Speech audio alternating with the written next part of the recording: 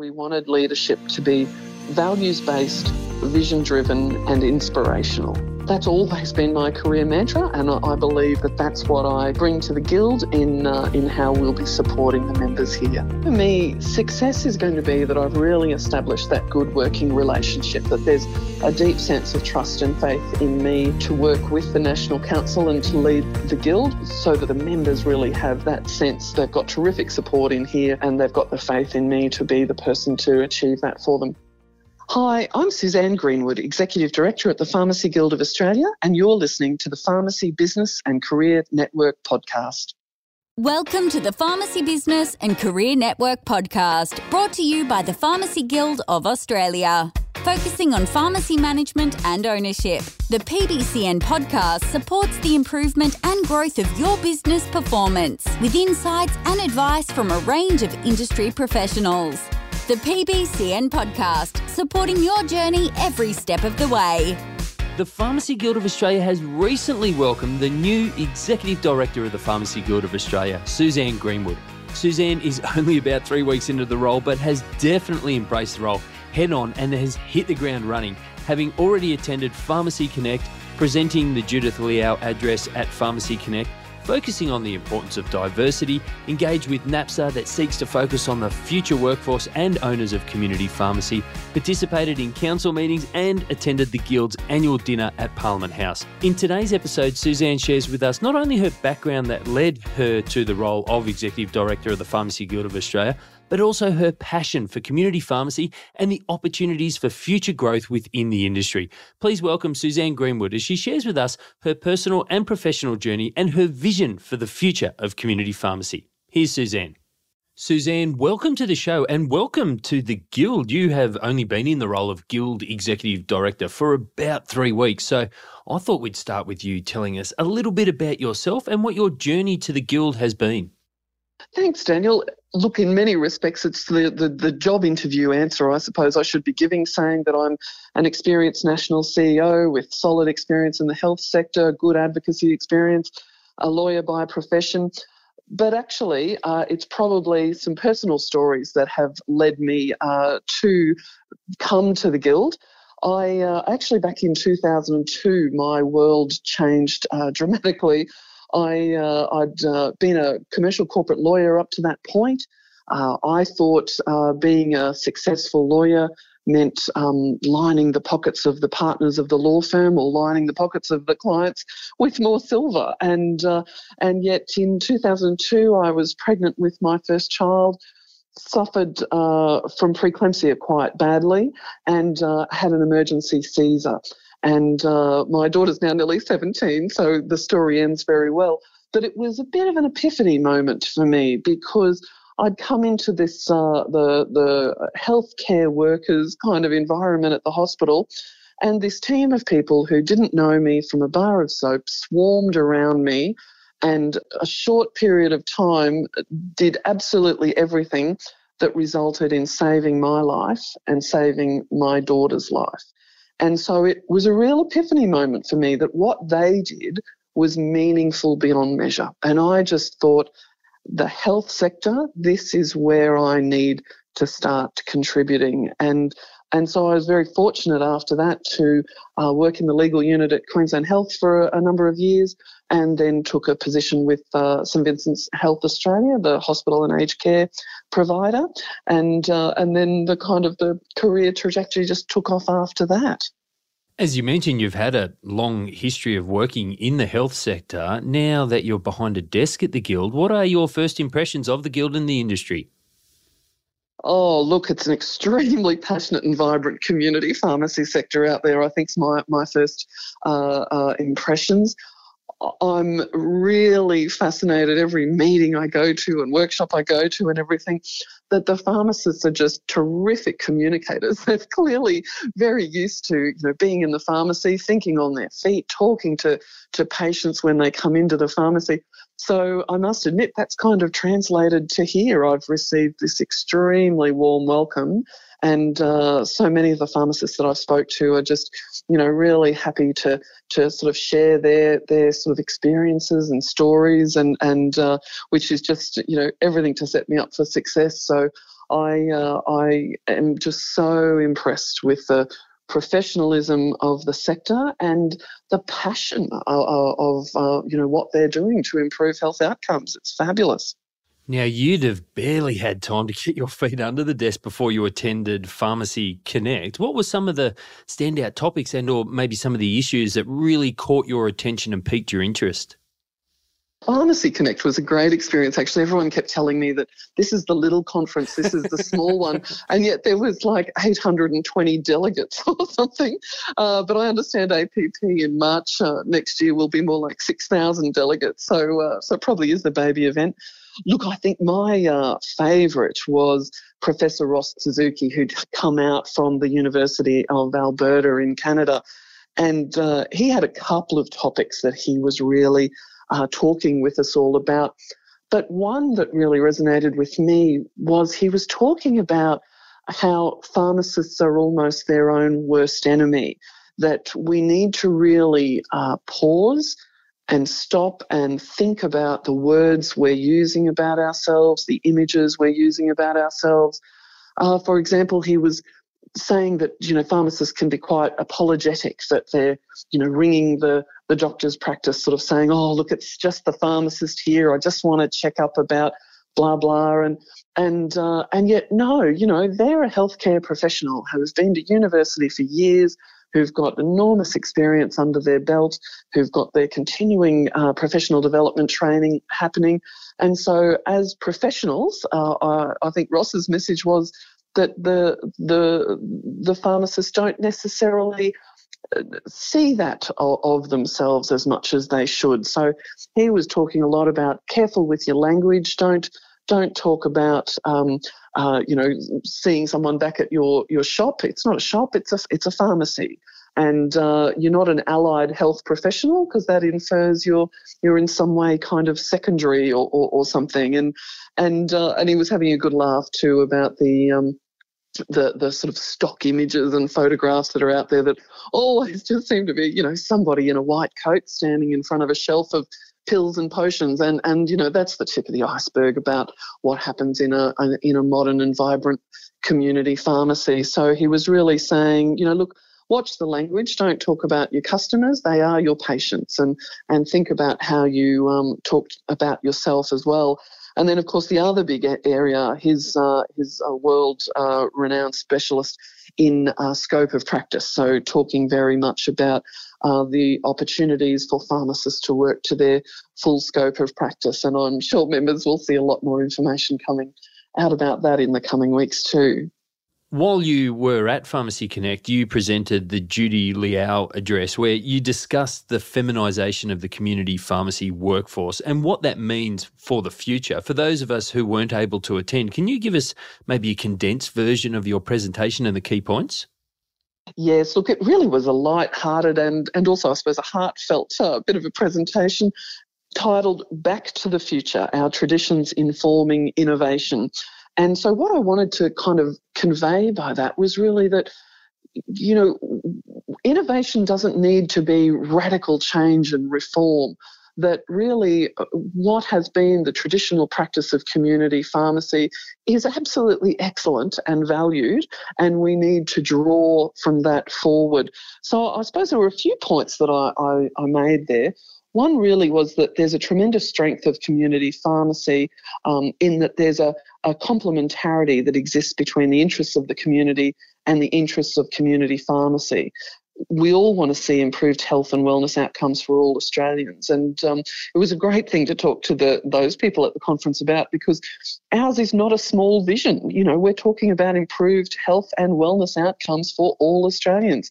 And because it's an all-encompassing vision that impacts all Australians, community pharmacy really is an integral part of every community, and therefore ideally placed to work on that moving forward. And I'm sure listeners will be aware of the CP 2025 framework for change that the Guild has put out. So a bit of my talk was about reinforcing that. I did share a bit of an historical snippet, which I'd like to share with you, Daniel. A wonderful colleague of mine, Professor Gabrielle McMullen, wrote a paper back in 2000 for the historical records of the Australian Science Academy. And in it, she had an extract from a gentleman named Johann August Kraus, who lived from about 1822 to 1895 and is considered one of the grandfathers of pharmacy in this country. But in about 1850, he was describing what every pharmacy should have. And he said every pharmacy had to have the shop. Now, that's his words, not mine, from 1850. So interesting. So Professor Ross Suzuki probably might not be impressed. But anyway, he also said that they needed a room housing the proprietor's library, the herbarium or collection of dried plants, the pharmacological museum where apprentices and assistants would be working. They needed a laboratory. They needed a cellar for cold storage. He also referred to the herbs room for storage of all the drugs from the vegetable kingdom, which I don't really think could be PBS approved these days. But he also referred to a room for the storage of chemicals, a room for poisons alone. I thought that was good, that even back in the day they recognised that poisons need to be securely held. He also said a room for powdering and cutting of herbs and roots. And lastly, a large, lofty and airy room for drying fresh herbs, roots and flowers. Now, my point in bringing forward that little story is that, by my calculations, he was really saying that a state-of-the-art pharmacy in about 1850 had to have at least 9 or 10 rooms if you start adding all of that up. So, we may be concerned, at the level of infrastructure, fit out required, robotics that are required in today's modern pharmacy. But really, it seems the profession's always had sophisticated needs, and pharmacy has always stepped up and met those needs. So I think that was a bit of a tale that a few people kind of, had a bit of a chuckle about. But look, other things I touched on, it would be very remiss of me in delivering the Judy Liao address if I didn't actually touch on women in pharmacy. And it's no secret that in my immediately previous role, I was the national CEO for Catholic Health Australia, which is like the umbrella body that sits over the 80 Catholic hospitals nationally and the 25,000 odd aged care beds and then all the home care packages and everything else they have. But in our sector, we wouldn't talk about women leaders breaking the glass ceiling. We would talk about breaking the stained glass ceiling. So it was a good bit of fun to be able to share some of those experiences with the people in the audience. But really, let's look at the facts. There's more women than men studying pharmacy and has been for quite some time. The workforce in community pharmacy is highly feminised, and the majority of people who come into a community pharmacy are women. So really, a lot of what I spoke about was just saying, look, put simply, the success of your pharmacy depends upon your ability to tap into this. And I did sort of submit that as a network, I think more needs to be done to support women, particularly into pharmacy ownership, which is probably too big a topic for today. But it was a great opportunity to talk to them just about how we need to identify female role models and mentors within community pharmacy, because for women, you can't be what you can't see is a great quote of Marian Endelman that I always like, meaning that, expecting women to sort of come up through the ranks when maybe they've got no experience or interaction with female pharmacy owners, they can't even visualise what that sort of career trajectory might look like for them. And so it is important for us to identify who are those role models, to then support them, to share their stories. And so we need to encourage that mentorship among female pharmacy owners. But we also need to encourage the students. We need to tap into that next generation of community pharmacists to really have clear line of sight for them into what success looks like as a female pharmacy owner. And so, look, it was just fantastic to have so many of the students from NAPSA actually attending Pharmacy Connect as well. And on that point, the new 3-year agreement with NAPSA has been signed. What do you think the partnership continues to mean for the Guild, and in what ways do you think the Guild will be strengthening the relationship with NAPSA into the future? Look, I think it was fantastic actually to have so many of the students at Pharmacy Connect, and I was privileged to have an opportunity to speak to quite a number of them. They also tweeted a photo of me with a group of about sort of 10 of them at their stand in the trade show area. But if I could mention 2 of the new initiatives that we've implemented, we've got the Guild NAPSA executive mentoring program, and with that, each of the NAPSA executives are actually linked with a Guild counsellor who's got similar responsibilities and interests. So, for example, the NAPSA treasurer is linked with a Guild counsellor from the Corporate Governance and Services Committee. And so the objective is really just to provide that mentoring opportunity to the NAPSA executives regarding, their expectations of board representation. But equally, it gives the Guild representatives, an opportunity to learn about the challenges that the students are facing and their perspectives on industry issues. So it's a brilliant two-way street. But the other program I was wanting to mention was the leadership training program that's been facilitated by Leading Teams.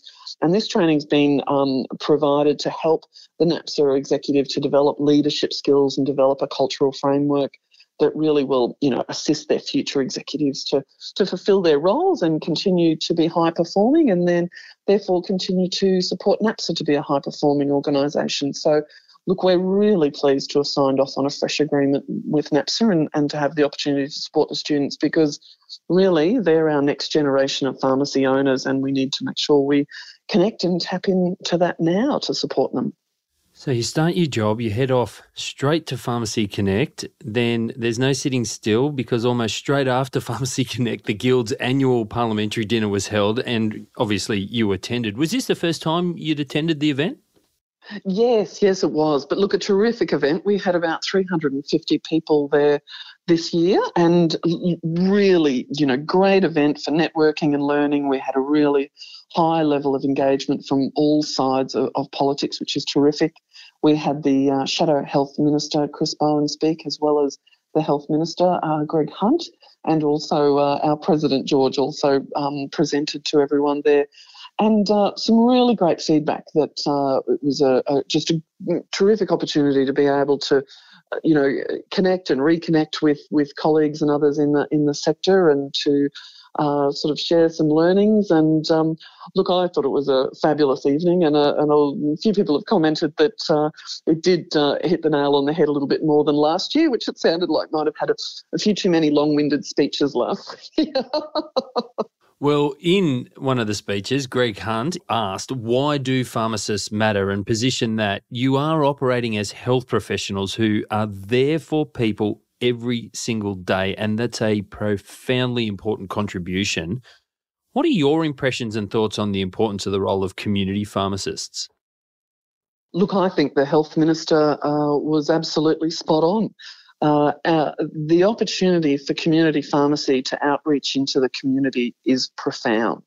We are on the ground, right across Australia. I think the statistic is that I think 72% of people in regional Australia live within 2.5 kilometres of a community pharmacy. So that's an incredible privilege to be able to be positioned so well right across the country to be able to support and serve so many Australians. So my, really early impressions are just that we're so ideally placed for community pharmacy to have an integral role in primary healthcare in Australia, and that spread of pharmacies right across the country presents some pretty key opportunities, actually, I think, for pharmacy. So it was pleasing to hear the Health Minister make those observations.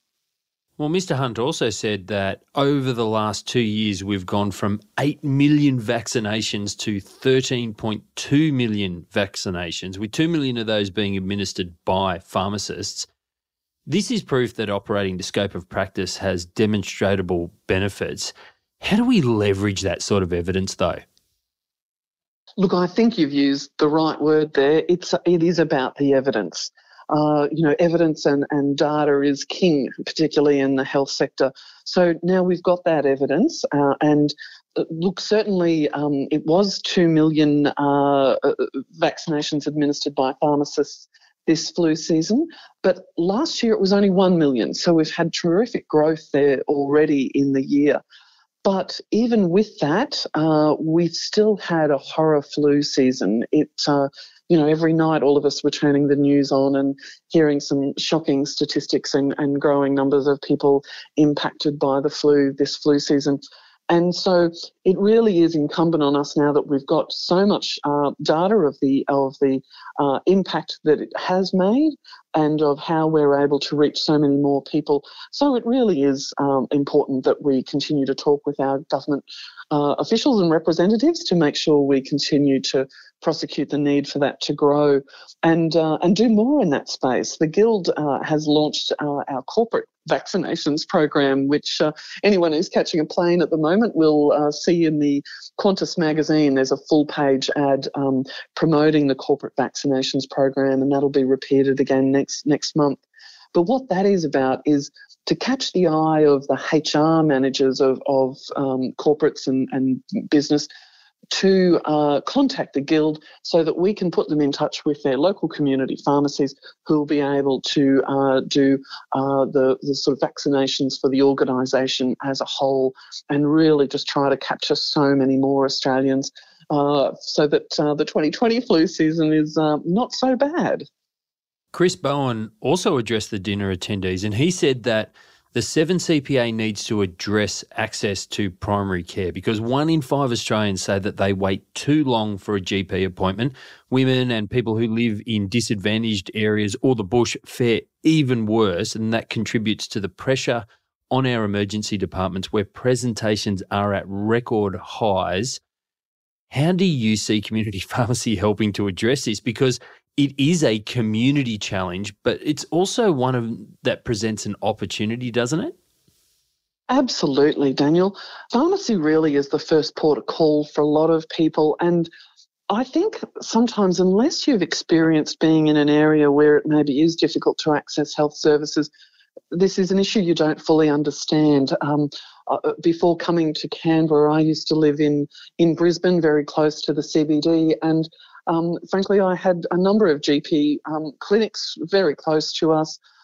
It was not a drama to get an appointment within 24 hours to see a GP. Unfortunately, when I moved to Canberra, though, it was a bit of a rude awakening that to get an appointment within 24 hours was an absolute rarity.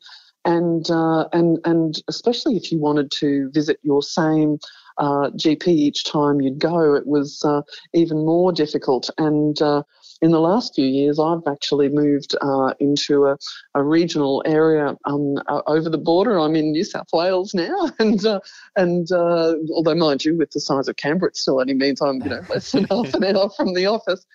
But if I wanted to see my same GP, I'd need about 5 to 7 days to be able to book in. Now, you'd like to think your 3-day lurgies probably passed through in that time. But I can absolutely drive to all 3 of the pharmacies that are in my closest town and immediately be able to talk to a pharmacist and get advice. And it's not that I'm saying a pharmacist is going to be doing what your GP does, but it does give an opportunity for the pharmacist to be able to triage the people that come in. And absolutely, there'll be times when the pharmacist will say, you need to see a doctor and you need to make an appointment. Or maybe even you need to go to hospital and present at the emergency department right now. But often it may just be, Oh, look, there's, some easy things we can do to address, your wound care or your pain management or what have you, whatever might be going on.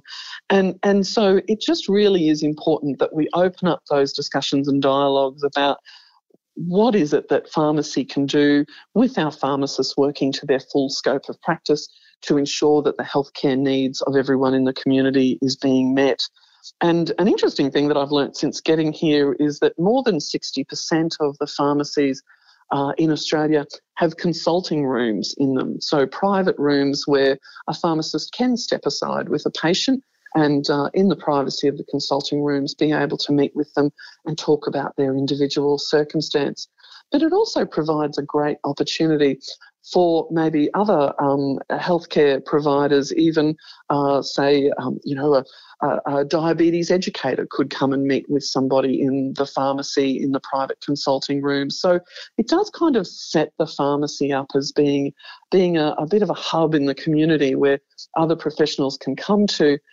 And I've also heard that there's, I got to get the statistic wrong, I think it might be 56 or 57 towns in Australia where there is a pharmacy, but there is no GP, there is no doctor in the town.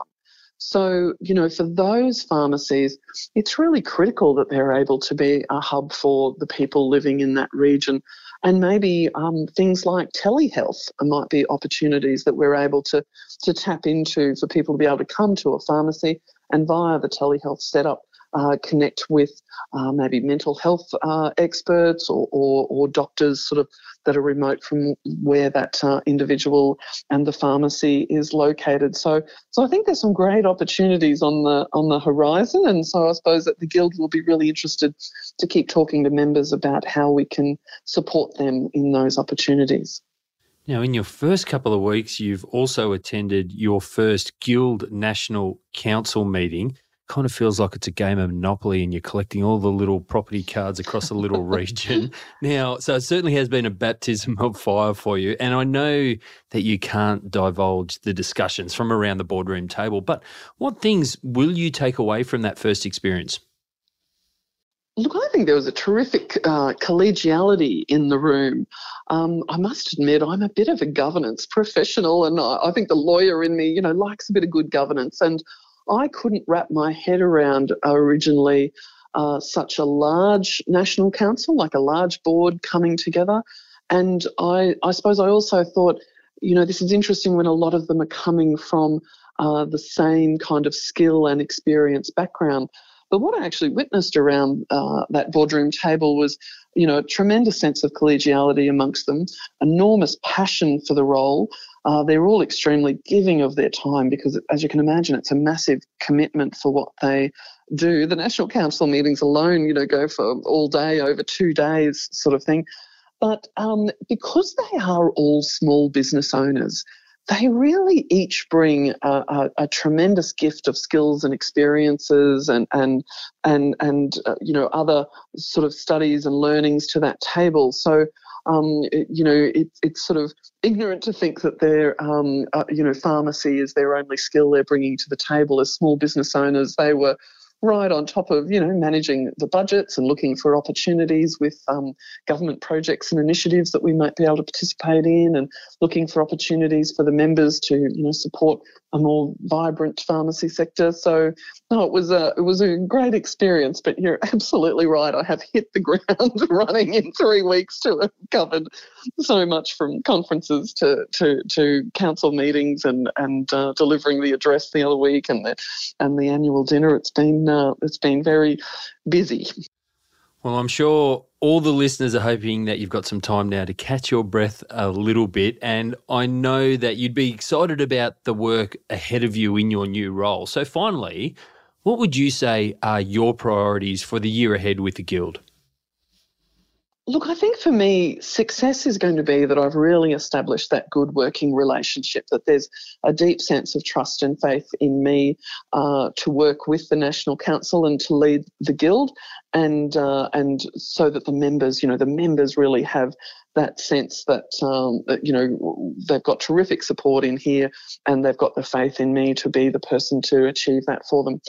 At the moment, though, obviously, the big thing that's kind of on everyone's lips is the negotiation for the 7th Community Pharmacy Agreement that's kicked off. So I'd like to think that lands on a very successful outcome, and I'm sure with the passion of the people from the government that we're talking to and the passion of the Guild members and in our negotiation team that will be a terrific result. And so I suppose, therefore, my other sort of objective in that time then is that we really have a stable organisation and that I've got a full understanding of all the various arms of the Guild. We seem to have lots of fingers in lots of pies with Guild Super and Guild Insurance and all these other terrific ways that we support the members. So really what that success for me is going to look like is, are the members happy? We need to make sure that we've got them well supported, and I'd like to think that I'm the person for that job for them. I actually had the privilege when I was quite young, still a teenager, that back then the Johnson & Johnson group of companies used to run a thing every year called the New Leaders Forum, where they used to bring sort of youth together from all around Australia and bring together sort of really inspiring speakers to sort of motivate us. And we had the opportunity with the New Leaders Forum to kind of write our own career mantra. And what we settled on was that we wanted leadership to be values-based, vision-driven and inspirational. And so that's always been my career mantra, and I believe that that's what I bring to the Guild in how we'll be supporting the members here.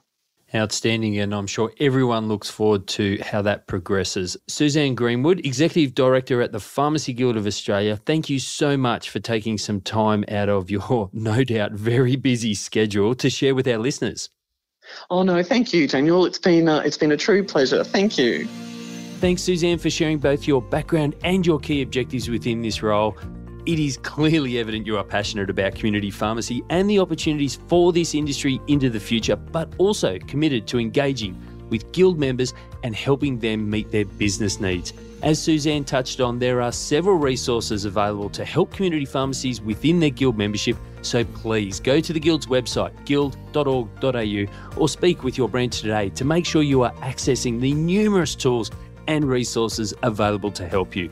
Suzanne also touched on the Guild CP 2025 Framework for Change publication that outlines the 9 growth pathways to help inform business strategies. If you would like more information about the framework and the 9 growth pathways, visit guild.org.au/CP2025. I've been your host, Daniel Oyston, and you've been listening to episode 30 of the PBCN podcast. The PBCN podcast, supporting your journey every step of the way. For more resources, to access support or advice, or to view this episode's show notes, visit guild.org.au.